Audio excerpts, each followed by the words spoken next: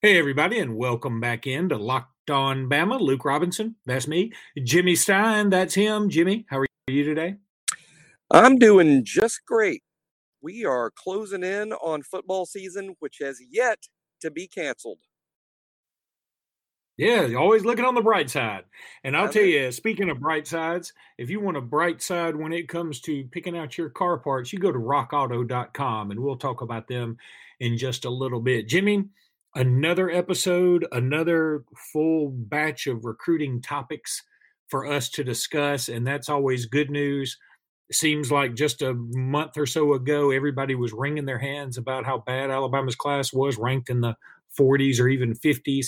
And all of a sudden, Alabama has catapulted their way to the number 2 slot behind Ohio State. And Ohio State has 19 commitments, Alabama only 15.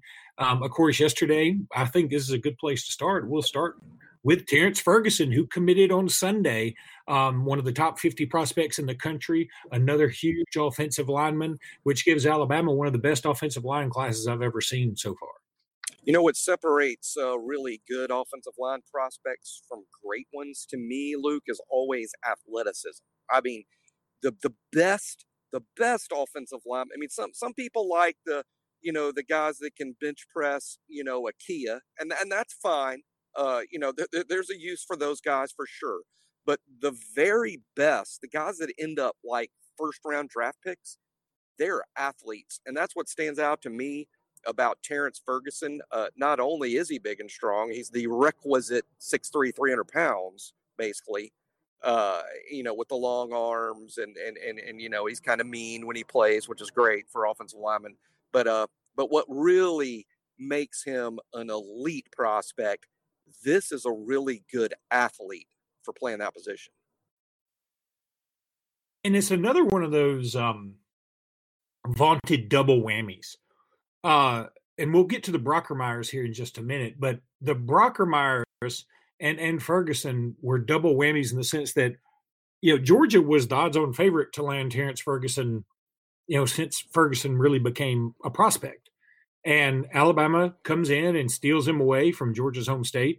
Same thing with the Brockermeyers. I mean, obviously, when Blake Brockermeyer had twins, Texas fans have been drooling over those kids since, for 17 and a half years now.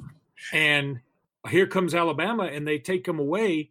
And it's like another friend of ours said, that's like John Hanna's son going to Texas. I mean, it's unheard of. It's crazy. But we'll talk about the Brockermeyers in a bit. I just think it's really good whenever not only you get a great prospect, but you steal him from a rival. And I know Texas isn't necessarily a rival per se, but ever since the Colt McCoy hadn't gotten hurt excuse, I've considered them somebody that pisses me off. Georgia is definitely a rival. There is no other school in the SEC, I would say not even LSU, that Alabama goes up against one-on-one. Like in terms of like when you look at ultimately the list of players Alabama signs and the list of players Georgia signs, you're talking about we kind of recruited from the same pool of 50 kids. I mean, we go up against Georgia a lot. So taking one from Georgia is great. Like you said, kind of a double whammy. It means, hey, we got a good player, and now he's not going to play for Georgia. So it's kind of like win-win there. And whoever Georgia replaces him with is likely not quite as good of a prospect, right? I mean, we got the better guy, in most cases. So it's a big win. He'll play quickly. It's hard as a true freshman to play that spot, but to me, if you're starting in year 3, which is ideally a redshirt sophomore year, to me that's playing early for the offensive line, and I think that's a great target date for him. I think he's a guy who's playing or starting at least in his redshirt sophomore year if it gets that far, and with the guys ranked as highly as he has with the tools he has, we shouldn't be shocked if he actually starts or plays before then. Really good prospect. I hate that he's going to get overshadowed a little bit by J.C. Latham and the Brock Bros, but Terrence Ferguson is an outstanding guard prospect. I keep calling him guard because I think he's clearly going to play guard at Alabama, because I suspect the taller guys, J.C. Latham and Tommy Brockermeyer, will be tackles. and he'll have a better opportunity at guard. And guard is probably his best spot, Luke. But at 6'3.5" and maybe 6'4" by the time he gets to Alabama, and with his feet, he's a kid that could play tackle. He's not a guard only like some guys, like maybe a Chance Warmack was, but he's not a guard only. I just think that'll be his best opportunity at Alabama. I think so too, and I think that's where most people project him to be is at the guard position. And just another big time get for Alabama and Kyle Flood. I mean, who's recruiting his tail off. And man, this coaching staff has really come together as a recruiting coaching staff. I mean, there was a lot of worried Bama fans out there, but things have shifted quickly as boy, the Will Ferrell quote from Anchorman, that escalated quickly. It certainly stands to reason here. Well, imagine this. Nick Saban's still good at recruiting. Did someone somewhere believe that Nick forgot how to recruit or forgot that recruiting is important? The entire Alabama football program under Nick Saban is built around the idea of recruiting the best athletes possible. I mean, that's the game plan. There is no other plan. It's not like there's a plan B either. That's plan A, and there is no plan B. And it's just a matter of timing and how they went about it. We've talked about it here repeatedly on Locked On Bama. It's just the Alabama slow start was Alabama was hoping to do things as normal. They were hoping there would be a summer camp season. Do you think that because Alabama has gone this route now, less camp info because it's just frankly not available, do you think this will be a trend for next year that maybe Saban will quit relying on camp quite as much? I doubt it. I mean, I think this is sort of contrary to the norm. And I still think, despite the fact that Alabama's moved up to the number 2 spot in the recruiting rankings, I don't believe this is the way Nick Saban wants to do it. No, I don't think so. But Alabama's success this year may lead them to maybe a slight, not a decrease in how important the camps are, but maybe they'll pull the trigger a little sooner on a handful of kids based on their tape every year now, and instead of like, all right, are we really sure this kid is what we're seeing? They might trust themselves a little more, in terms of, hey, we don't have to wait. We don't have to audition. I mean, if you think about it, it's a lot like acting, right? I mean, Tom Cruise doesn't audition for parts, so you offer Tom Cruise without making him audition.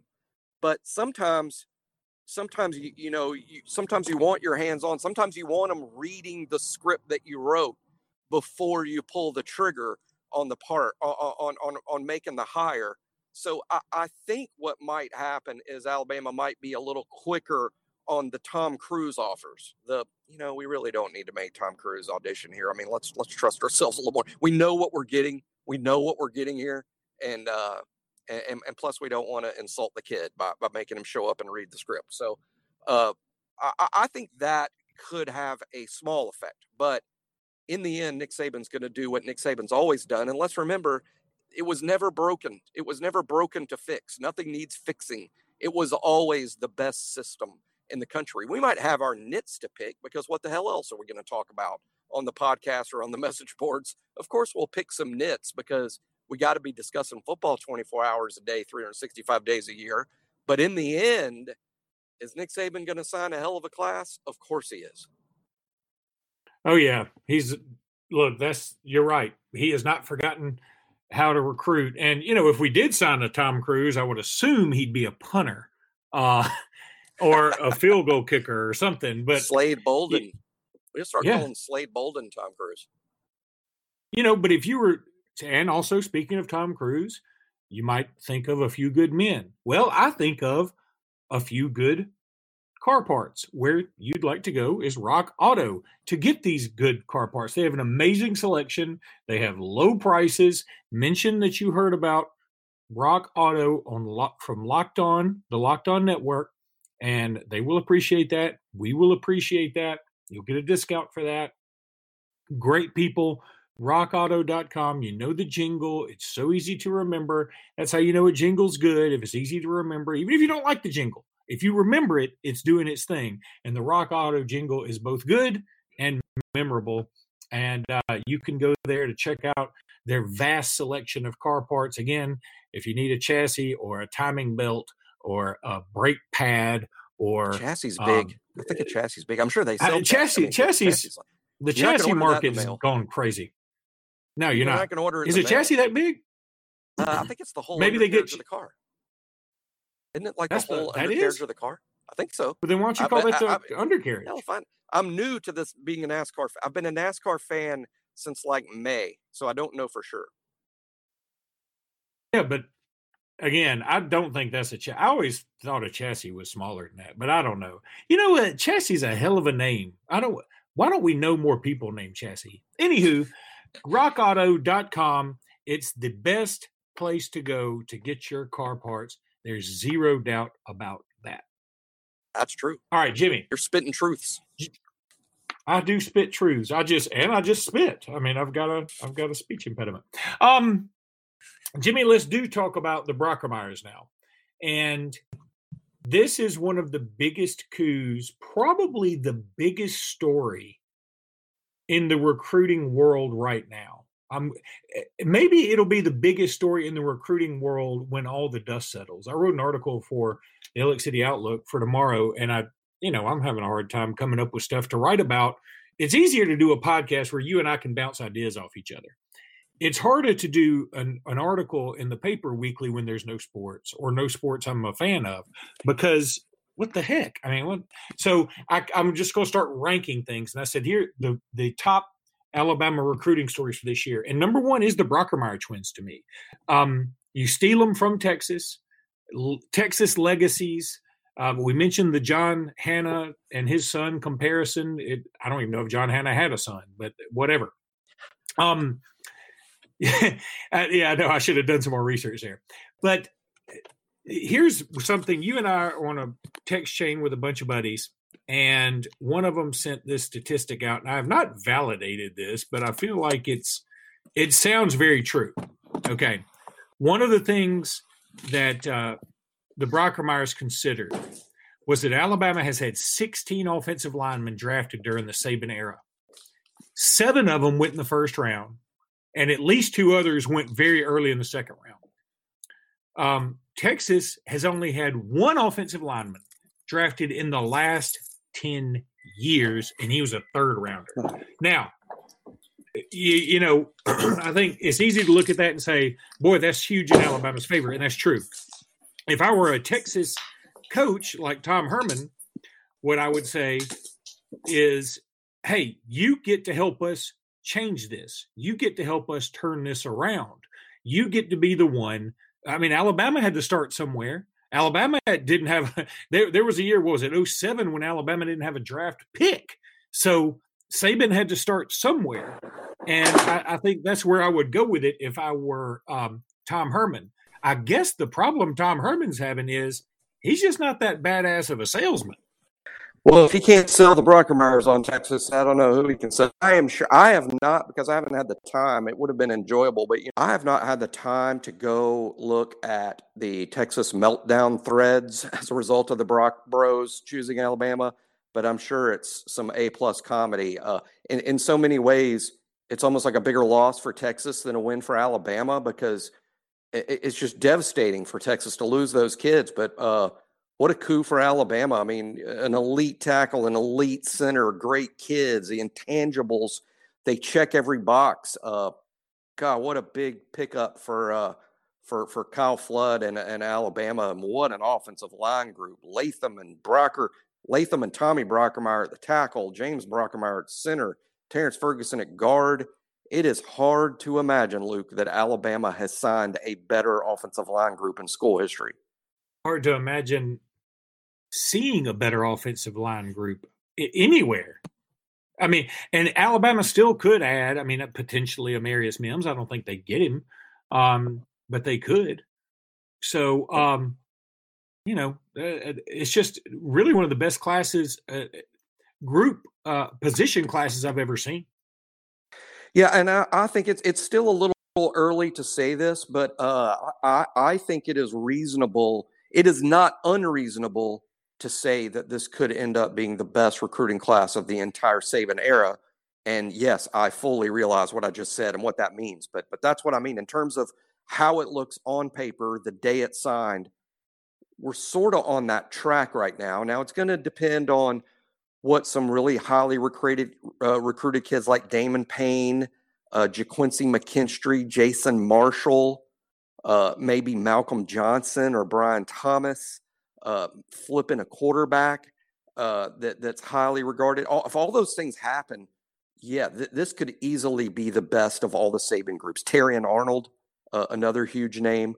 Those kids are still out there and available, and you add all those names, and it's just sick.